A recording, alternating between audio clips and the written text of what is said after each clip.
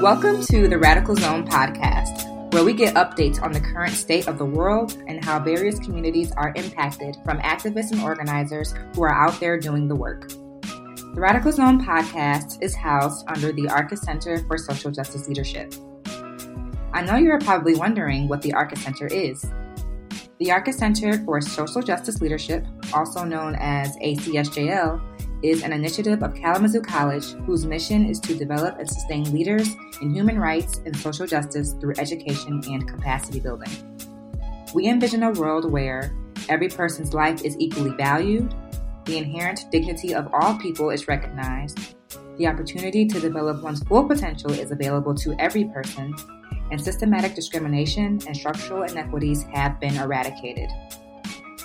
Listen to and engage in conversation with organizers and activists across the globe about social inequities that impact us all. Hey everybody, what's up? It's Ricky again here, and thank you for tuning in to the Radical Zone. Joining me today is my co-host, Taria Billings. Hello everyone. So we have the pleasure of bringing special guest Amani Sawari to participate in our second episode of the BLM miniseries to discuss the recent uprising and its relation to mass incarceration. So we don't just want to focus on the police because the police is just the first layer of a much larger and more jacked up system. So we want Amani to kind of break this thing down and talk a little bit more about the criminal justice system and mass incarceration overall. Amani Sawari is a writer, founder of the site sawarimi.org, coordinator for the Right to Vote campaign, the Good Time campaign to repeal truth in sentencing, and a 2019 Civil Rights Fellow with the Roddenberry Foundation. She graduated from the University of Washington with her bachelor's degree in both media communication studies and law, economics, and public policy in 2016. Her visionary publications, including the Right to Vote Report and Motivate Michigan newsletter, aid in distributing messages and building community among participants in the prison resistance movement on both sides of the wall. Welcome, Amani, and thank you for being with us today. Hi, both of you. Thank you for the warm welcome. I'm happy to be here. So, Amani, how are you and what's happening in Detroit? I'm doing very well. And what's going on in Detroit? I think that Detroit is sort of a microcosm of what's going on around our entire country. When you talk about the recent uprising and the BLM movements that have reinvigorated recently, I think that's what's happening in Detroit. It's a reflection of what's going on all across the nation. But more specifically, there are movements to expand what we think about when we think about Black Lives Matter to include and be inclusive of people in prison. So I'm really excited to talk about that and what's going on both sides of the coin as it relates to BLM. Mm-hmm. Speaking of, Black Lives Matter and the protests and everything, what are your thoughts about the recent uprisings and what has been happening specifically in your community in Detroit? So specifically in my community, there have been protests somewhere every single day. Whether it's downtown where there are hundreds of people that come together, usually peacefully, to just stand and take up space and hold up signs, or smaller groups that are above the highways like M10 or 696 with their signage showing support for the family of George Floyd, as well as others that we have lost to police brutality. And then on street corners, as you're driving through the city, or even in the area where I am, more specifically in Southfield, there are people on the street corners holding up signs every day. And so it's exciting to see that people are looking for opportunities and creating opportunities to get out and be in front of people and make sure that the momentum continues to build around this fact that Black Lives Matter. And then more recently, I was able to go to the unveiling of Malice Green's mural on Juneteenth. So that was exciting. And that was a mural of Malice Green. He was killed by police in the early 90s. And he was one of the earlier cases of police brutality in our region, in our area. And he was holding a scroll that was infinitely long with names of other victims to police brutality like Trayvon Martin, Breonna Taylor, George Floyd, Sandra Bland. The list goes on and on and on of all the people that were included on this scroll. So it was a very beautiful monument, and there was a rally going on there as well. Now, Amani, you have a media company called Sawari Media that works to build community between prisoners, their families, and future advocates. So can you talk to me about how you got started in this work and how that work led to the development of a media company? I just kind of want to know, like, why media? And Taria, you can probably speak to this too. Yeah. So Sawari Media is my media company that was created a little bit after I'd already gotten involved in the prison resistance world. As was said earlier in the introduction, I studied media communications in college. So I looked at the relationship between the media and the way that people are represented in the media and the way that they're treated in society, and more specifically, the way they're treated legislatively by the laws that are written and executively by the police, with the study of law and economics with that. So that was something I'd always been interested in, just looking at how does the media represent Black men and women, and what is the impact that that has on Black men and women, because the mass majority of the media that we watch and consume isn't created by us. So it's telling stories about us that are creating a ripple effect in our communities that I believe, don't have much control over as it relates to like the television, what we hear on the radio and things like that. So that's what initially sparked my interest in college. And then with the new Jim Crow that had come out, Michelle Alexander's book, I was in a class called Race, Crime, and Law, and that was one of the assigned texts. And so being one of the only minorities in the classroom, I studied in Washington State, where the percentage of Black people is just 3%. So being one of the only Black students in a class about race, crime, and law, I felt the responsibility of having to understand and explain how it feels when you're represented in a certain way in images by the media. And then what we see happen in our communities, being a Black girl from Detroit, knowing people who've been locked up, sent to prison, who the people in my classroom would think about in a different way if they just saw the story. So that's what kind of made the connection. And then when it came to founding Sawari Media, before Sawari Media existed, I was working with a group of grassroots organizers on an event called the Millions for Prisoners Human Rights March. And so they'd recruited me to write a monthly newsletter that would go to their inside support base and let them know what was going on around the country in preparation for this march. And so that's how I built a following on the inside. Once that march was over, I thought to myself, I want to keep doing this. I don't want to just drop this support base. I don't want them to stop knowing about what's going on in the movement. So I put together another newsletter. The subscriptions expanded from there. And I just began to cover voting rights and felony disenfranchisement more specifically, but politics broadly. Yeah, that's amazing. I'm definitely have seen just over the course of like my undergrad and my graduate career, the power of media and the importance of storytelling and using, media and film and video and as a tool to offer a visual representation, of the movement and the issues that we're currently enduring, and also a way to like kind of document what's been happening and show people, like I said, a visual representation of everything. And so you were the spokesperson for the National Prison Strike. Can you tell us a little bit more about the strike and what events led up to it? Okay. So I just mentioned the Millions for Prisoners March. The group that organized that march, that was in August 19th of 2017 is when the march happened in Washington, D.C. and in sister cities like San Jose in California, New Mexico, Albuquerque. Different partner sister cities had marches on that day too. All of that was organized by an incarcerated group of inside activists named Jailhouse Lawyers Speak. So at that time, they recruited me to just put their newsletter together. They would send me a statement to put in there and I'd write an article. When the following year came, 2018, in April of 2018, there was what some would call a riot at the Lee County Correctional Institution in South Carolina. I would call it a massacre because the staff instigated conflict by having a lockdown for several months at a time. And when people began to fight, the staff did not intervene in order to save lives. And 9 lives were lost that day.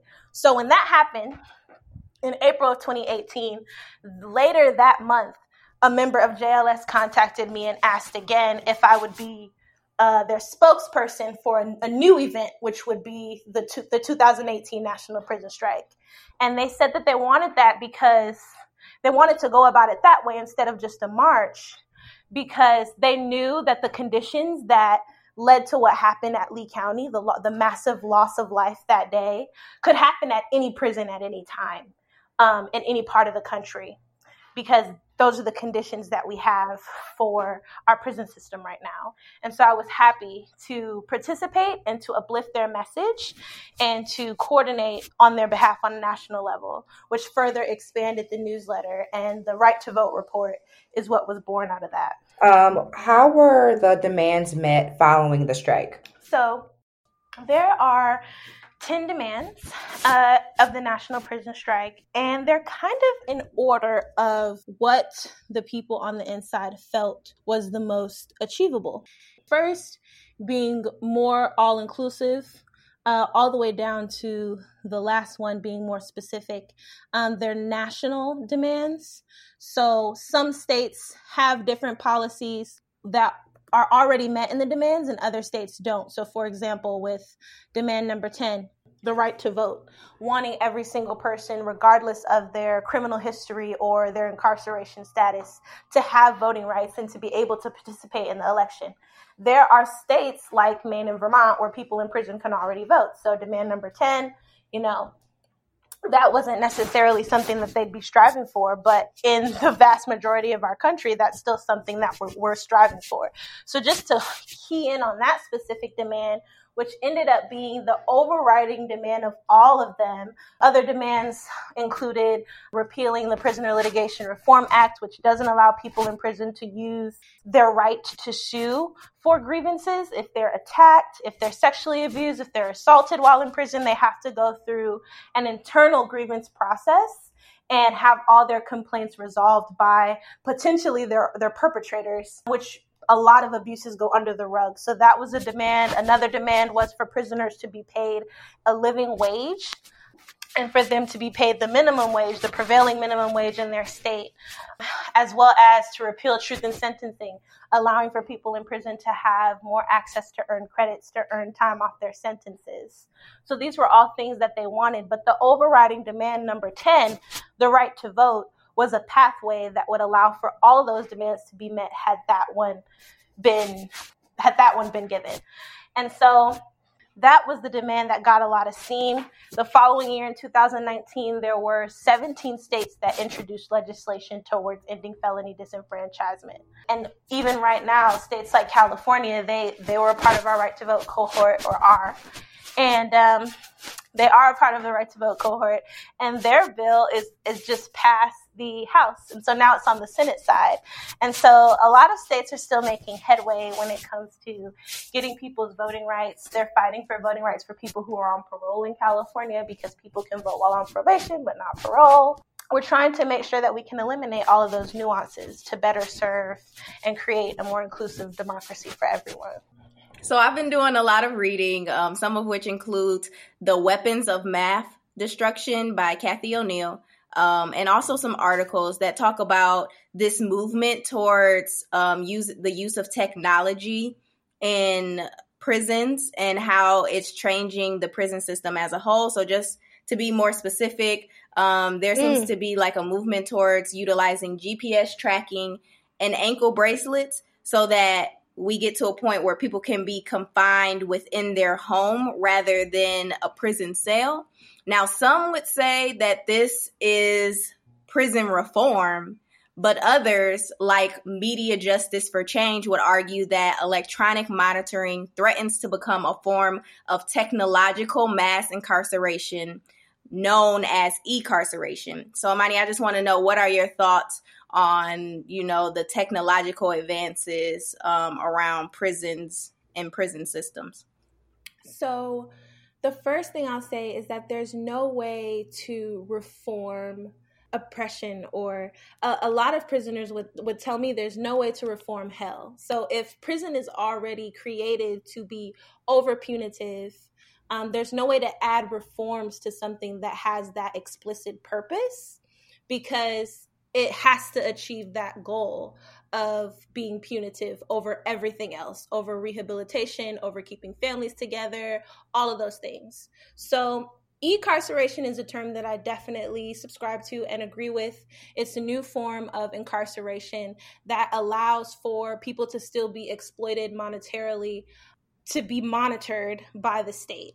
They have to pay for those ankle bracelets. They have to pay for their parole officer. They have to pay fees that are attributed to maintaining these technologies. And so that's a way that continues to exploit people that are already fighting against a system that is biased against them. And it further helps to expand the system as well.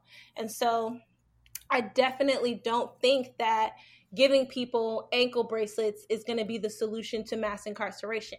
Instead of mass incarceration, yes, we're going to see mass e-carceration, because it's a more convenient way to monitor people and exploit people. It's a more convenient way for the state and for us. And we don't actually see that e-carceration is helping with the growth and development of an individual. We see a lot of things that impede a person's life as a result of being under monitoring, e-carceration monitoring. For example, having the check-ins, having to make sure to check in. Well, if they don't check in on time, they're still threatened to be incarcerated. There's always that threat of being incarcerated. A lot of people are forced to be on e-monitoring pre-trial because they're not trusted to show up to court on time, maybe because they've missed a court date. So it's already been an abusive measure that we've used in an abusive way. I don't think that it's a proper reform. I think that the system that we've created needs to be completely restructured. But if we do allow for e-carceration to replace the system, we're going to see more people under e-carceration than what we see people that are mass incarcerated. The same way that we see the more people who are mass incarcerated today than what we had slaves when there was a chattel slave era. I think it's just going to help the system expand and for it to be more convenient for the state to exploit us. Yeah, and honestly, I with this quarantine, being in the house for a couple months was hard. And even when I still can go outside to go to the grocery store and do certain things, but being confined to your home is pretty tough, especially I'm thankful that I was able to work from home and I have access to certain technologies that allow me to, reach out to family and reach out to friends. But with someone who doesn't have those resources and they can't get a job because they can't leave the house and they can't contribute to the family in the way that they once did, it's tough.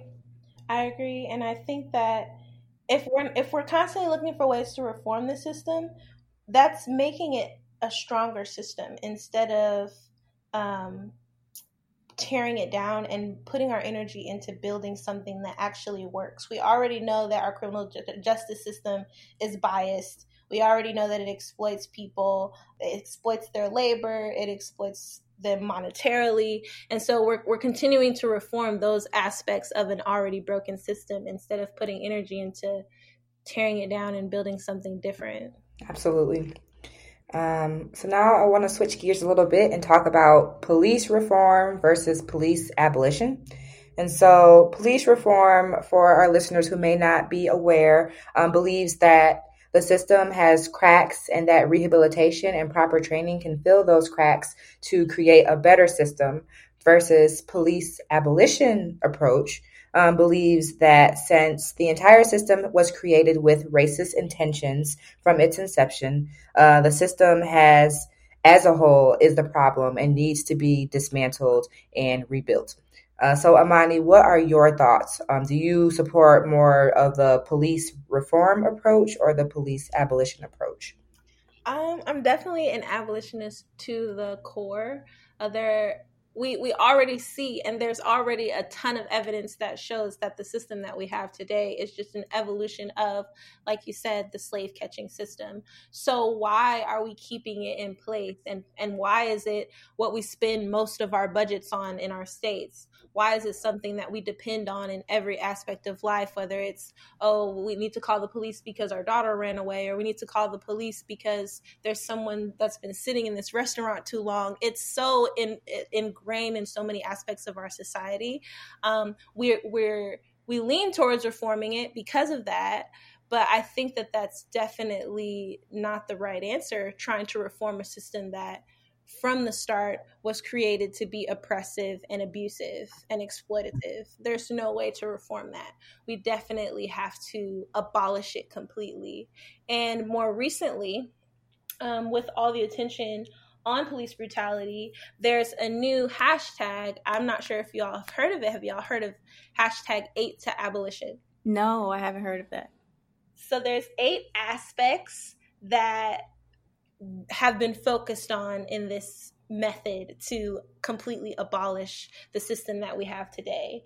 And those 8 points are: 1, defund the police; 2, demilitarize communities; 3, remove police from schools; 4, free people from prisons and jails; 5, repeal laws criminalizing survival; 6, invest in community self-governance; 7, provide safe housing for everyone; and 8, invest in care, not cops. And so those are like 8 points that have been identified that as a community, people are saying if we attack these 8 things, we can properly remove police from being such a central part of our society so that we can abolish that system entirely. So I kind of want to revisit something that you were talking about earlier with the National Prison Strike and one of their demands being the right to vote. So I, too, read The New Jim Crow by Michelle Alexander. It is a great book. If you have not read it, you should definitely read it. But in the book, the main takeaway that I got from it was the detriment behind the felony label, the prison label, and how that label affects people even after they leave prison, and in a way so that kind of strips them of their human rights, one of which being the right to vote. So as Amani mentioned earlier, Maine and Vermont are the only states in the U.S. that allows inmates to exercise their right to vote.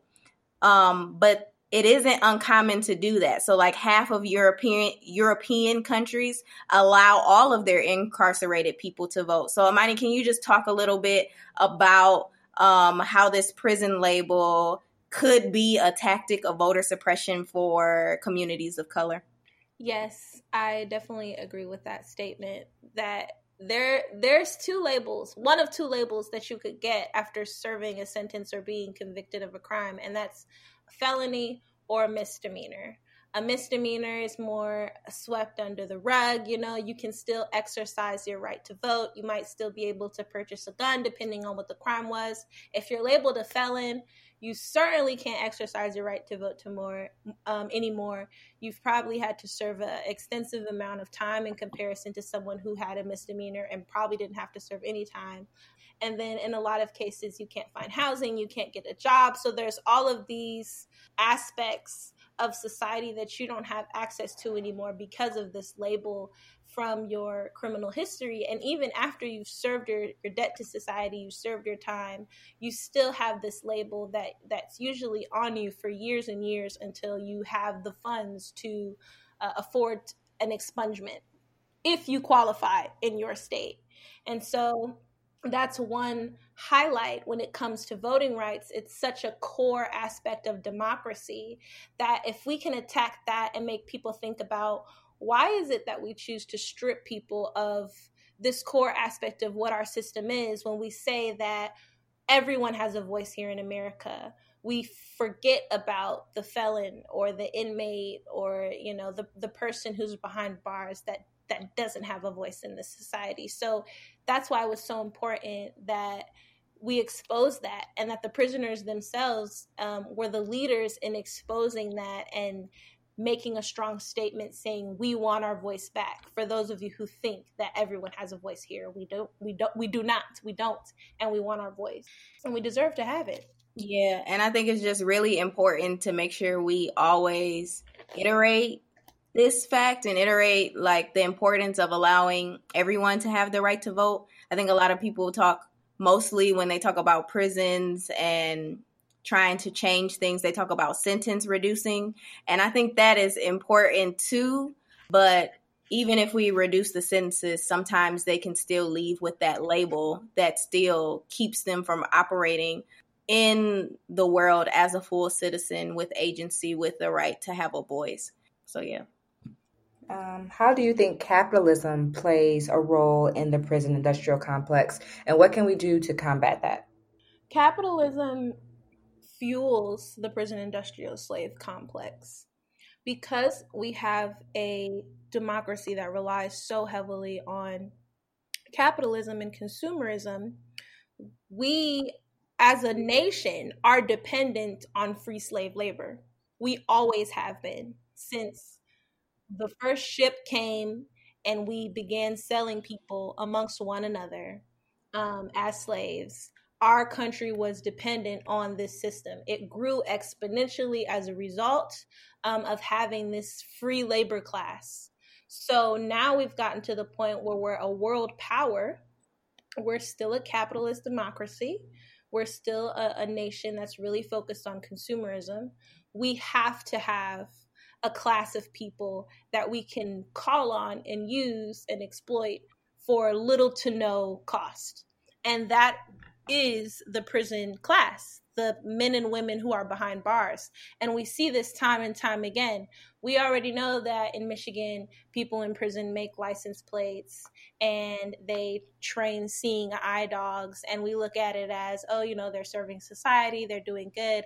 But a lot of people were put off when we didn't have enough masks for everyone that was working in the medical field in the height of the coronavirus pandemic.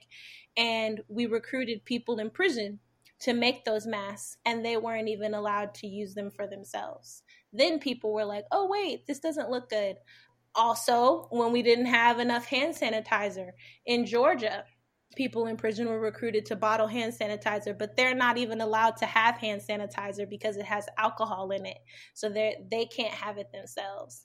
And we see this time and time again throughout our history, that we call on, whether it was slaves in the earlier centuries, to indentured servants, to the convict leasing system, to today's prison class, inmate of the state, property of the state.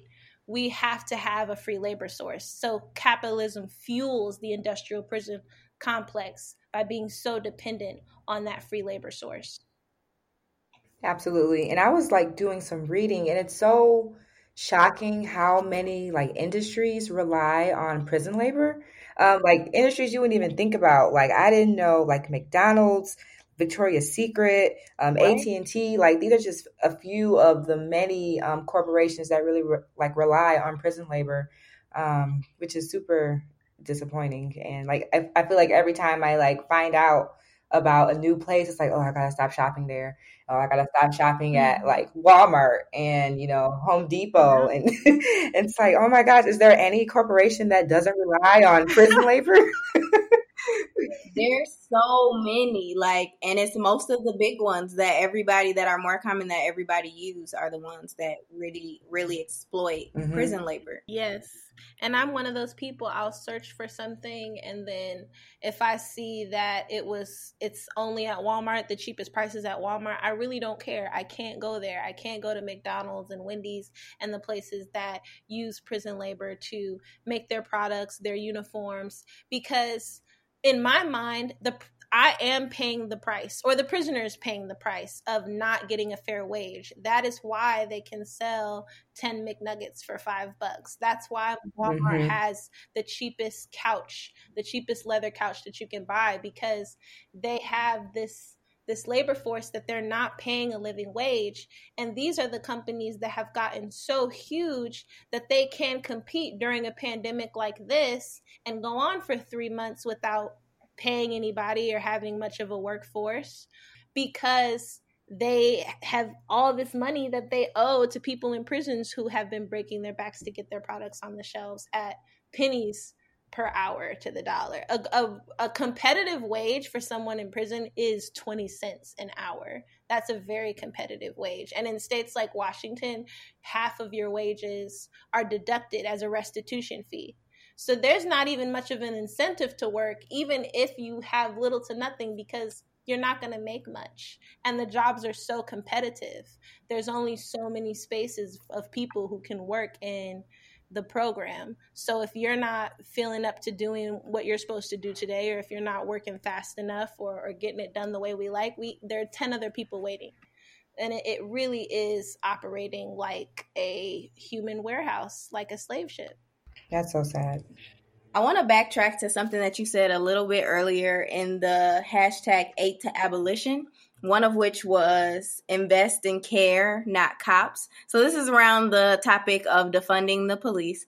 I just want people to kind of like understand how much money is being allocated to police and to militaries. I came across this webinar. It was through the Movement for Black Lives. It had Angela Davis on there, Natanya, just a lot of great individuals. But one of the things that was said was that allocation to police budgets can take up half of the municipal city budgets, and the federal privatization of militaries can take up half of the discretionary budgets allocated by Congress. So I just want to get your thoughts on the allocation of money as far as when we think about what we use our money in different cities for, and then the allocation of our money when we think about nationally what most of our money goes to, and how we can take this information and use it to help us in this fight to defund the police. Yeah, if in Michigan, for example, we spend billions of dollars, over $2 billion on prison system. Our state prisons are taking up more than a third of the entire state budget, just the state prisons themselves, not to mention like people on parole, the cops, and all of that stuff. Just for people to languish in prison costs billions of dollars. And it costs a life sentence for every person that has a life sentence. That's $1 million. That's $45 some per year just for someone to sit in prison. So we can see how it's become such an expensive system. And it's what we as taxpayers pay into to have all of these people sitting in prison. But then companies get to make contracts with the prisons and exploit their labor. They don't pay for the person to eat, the person to have clothes. These are mothers and fathers and even sons and daughters that send their incarcerated family member money to survive in prison, while the company exploits their labor and the taxpayer pays for the facility to exist and for them to have the bare minimum 3 meals a day and the uniform. So the company is getting all of the profits, and we're investing so much and getting nothing out of it. We don't feel safer. We don't feel like the system is working to create better people. And survivors don't feel like people are coming out and being better. They don't feel like the system is working, but they get a bad rap for making sure that sentences stay longer. It's prosecutors. Survivors want a better system. Families, survivors of crime want a better system. Families want a better system. The prisoners themselves want a better system. But the state facilitates and is more focused on making sure that the system is fueled by capitalism and serving corporations. That's what we see in our society as a whole. The 8th point on 8 to Abolition is one of the points that I am most frustrated with. I think all the points are awesome, but I feel like point number 8 could have been much more specific because it says invest in care, not cops. I wish it would have said something like invest in education, not incarceration, or invest in rehabilitation, not cops, or invest in something specific aside from cops. Because I think in this movement, we have a hard time of envisioning how the system could be different. We know how it's not working. We see other alternatives around the world. We see how other structures might work better. But it's hard for us to think of what we would replace this system with. So I think that that's a more broader conversation. But I just want to point that out, that the word care, we need to be more specific when we're having these conversations about what we need to invest in instead of. Yeah. One thing that I remember someone saying is that, like, kind of to what you were saying, that we pay more tax money to house an inmate than we do to go to like housing in impoverished communities or better the housing of, Black and brown low income communities. Mm-hmm. So maybe if they would have did something like that, I don't know. Yeah.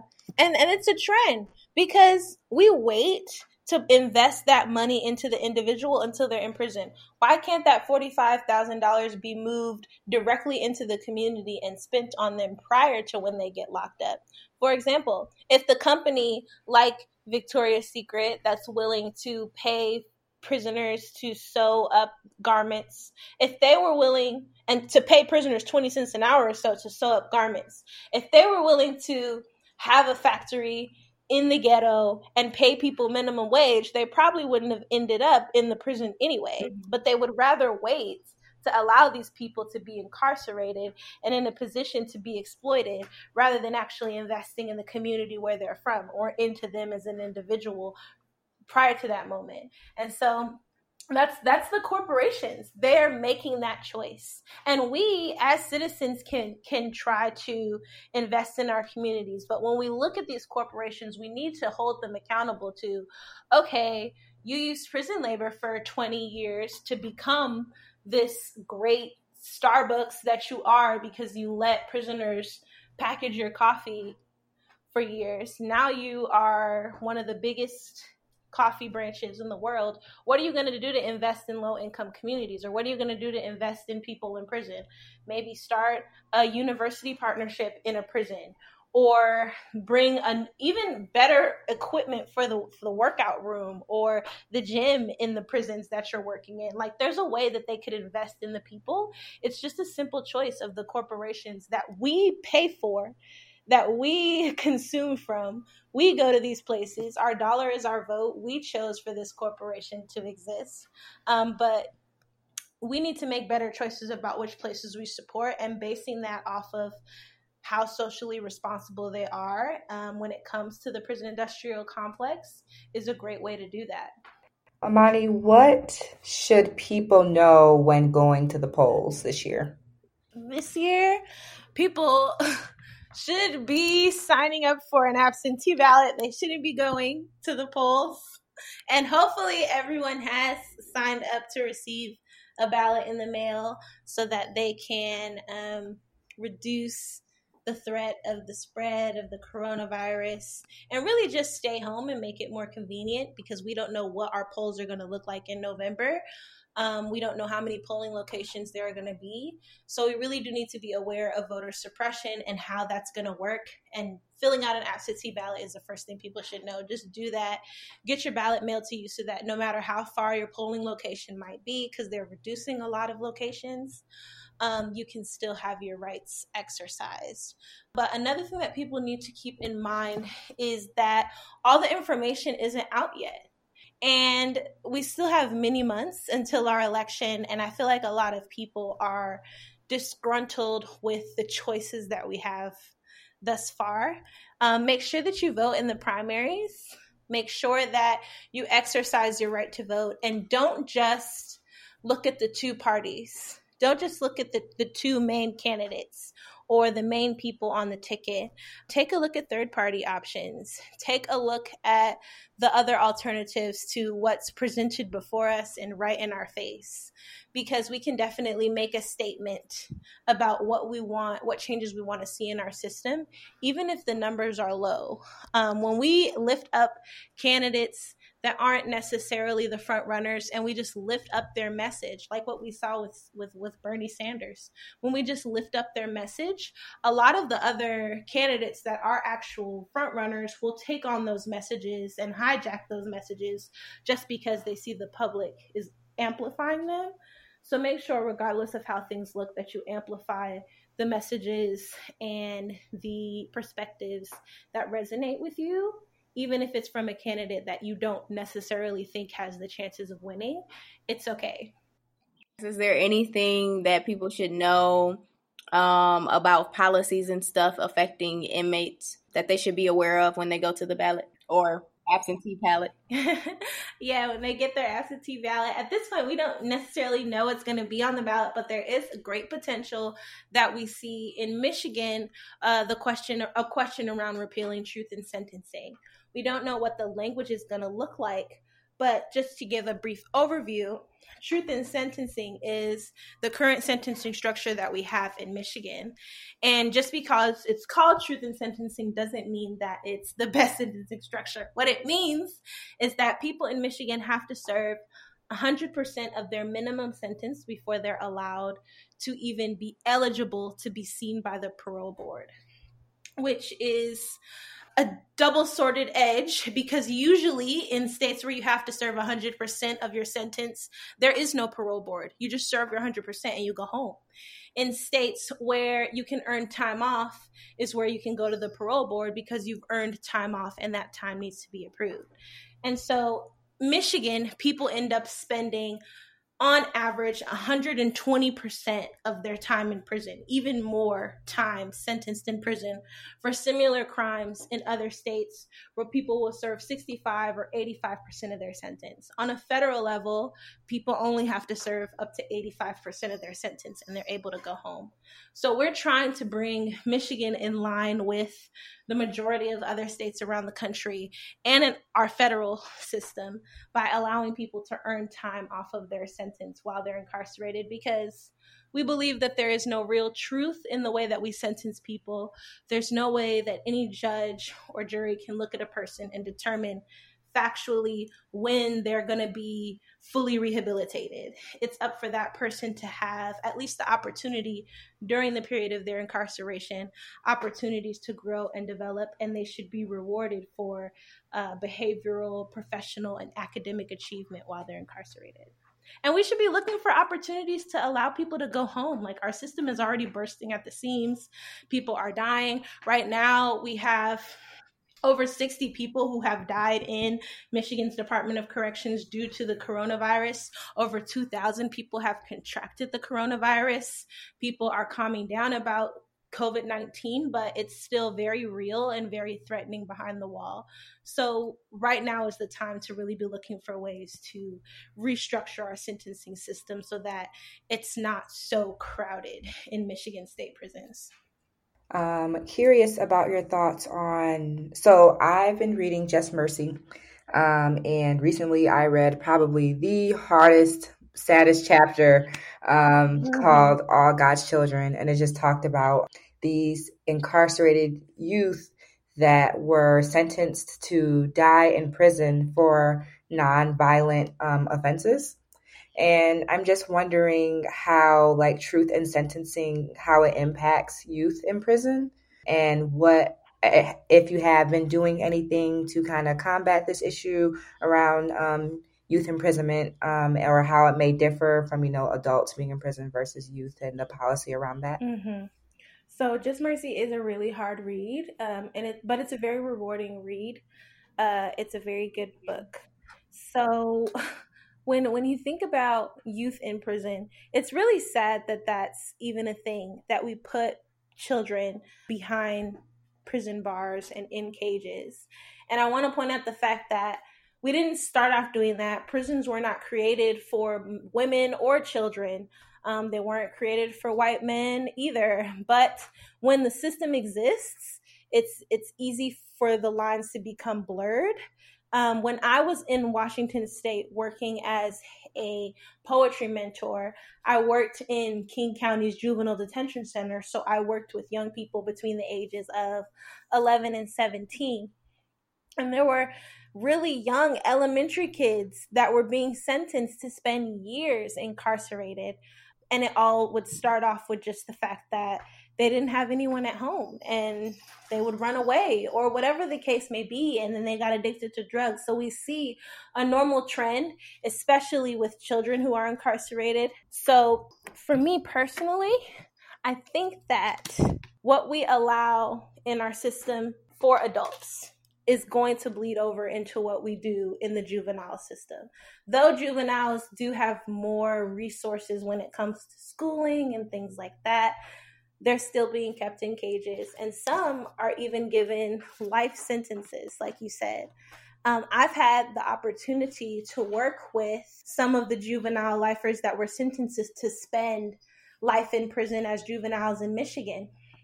Michigan just recently made sentencing a person under the age of 18 to life in prison unconstitutional. It was ruled as cruel and unusual punishment.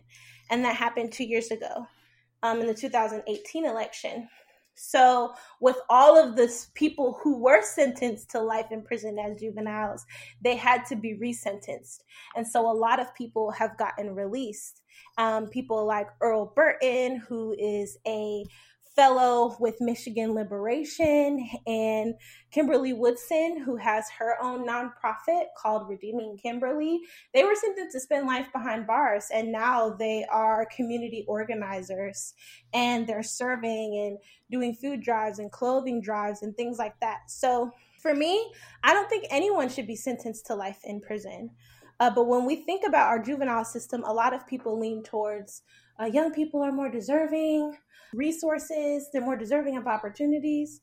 But if we don't create those for the adults, then we're not going to have anything for the young people either. Both systems bleed into one another. And so we need to make sure to think about both. A lot of my work focuses on adults, but that's because I know that when we raise the bar for how we treat adults, it's going to raise the bar for how we treat young people too. Absolutely. So Amani, what projects are you currently working on now? And what should we be on the lookout from Sawari Media? So what I'm working on right now, I'm coordinating the Good Time campaign to repeal truth in sentencing laws. I'm also working on the Right to Vote report, which is a quarterly report that goes out to hundreds of people imprisoned in 30 states across the country, keeping them abreast of the movement to end felony disenfranchisement and other pieces of legislation that impacts people in prison on a state level. And with the Good Time campaign, I have a monthly newsletter that goes out to people incarcerated in 30 facilities across the state of Michigan. So with both of those, if you'd like to subscribe a loved one, you can go to sawarimi.org to subscribe someone on the inside. They are free reports. They don't have to pay anything for receiving them. And they can subscribe to one or the other or both. So that's Sawari Media. I'm also in the midst of a collaboration with Reflect Media doing a storytelling media program with people in prison at Gus Harrison Correctional Facility. So that's really fun. I'm also working with university students at Kalamazoo College on creating a book club and a divestment program for incarcerated people in the state of Michigan, making sure that they can get books and work with students on getting resources like articles and research from student databases. So it's really exciting. My main goal and focus is to make sure that people in prison have outside resources that they can use to develop their political power. And so making sure that they are informed politically is one of the things that I focus on as well. Amani, thank you so much for joining us today and being in conversation about your work and the reform that needs to happen around mass incarceration and prison reform. We really appreciate your input. To those listening, please remember that the law is meant to be my servant and not my master, still less my torturer and my murderer. To respect the law in the context in which the American Negro finds himself is simply to surrender his self-respect. And that's a quote from James Baldwin. So thank you all for tuning in. And remember, the conversation is not over. This is just episode 2 of our BLM mini-series. So please be on the lookout for further conversations. We plan to continue to talk about the current events happening in our society with other organizers on the ground. So if you wish to hear more, please join us next time on The Radical Zone. Thank you for tuning in. Be sure to subscribe to our podcast and follow us on social media. You can find us on Facebook at ACSJLKZoo, Twitter at ACSJL, and Instagram at Arcus Center. For questions, comments, and ideas for future topics, please leave responses on our social media platforms.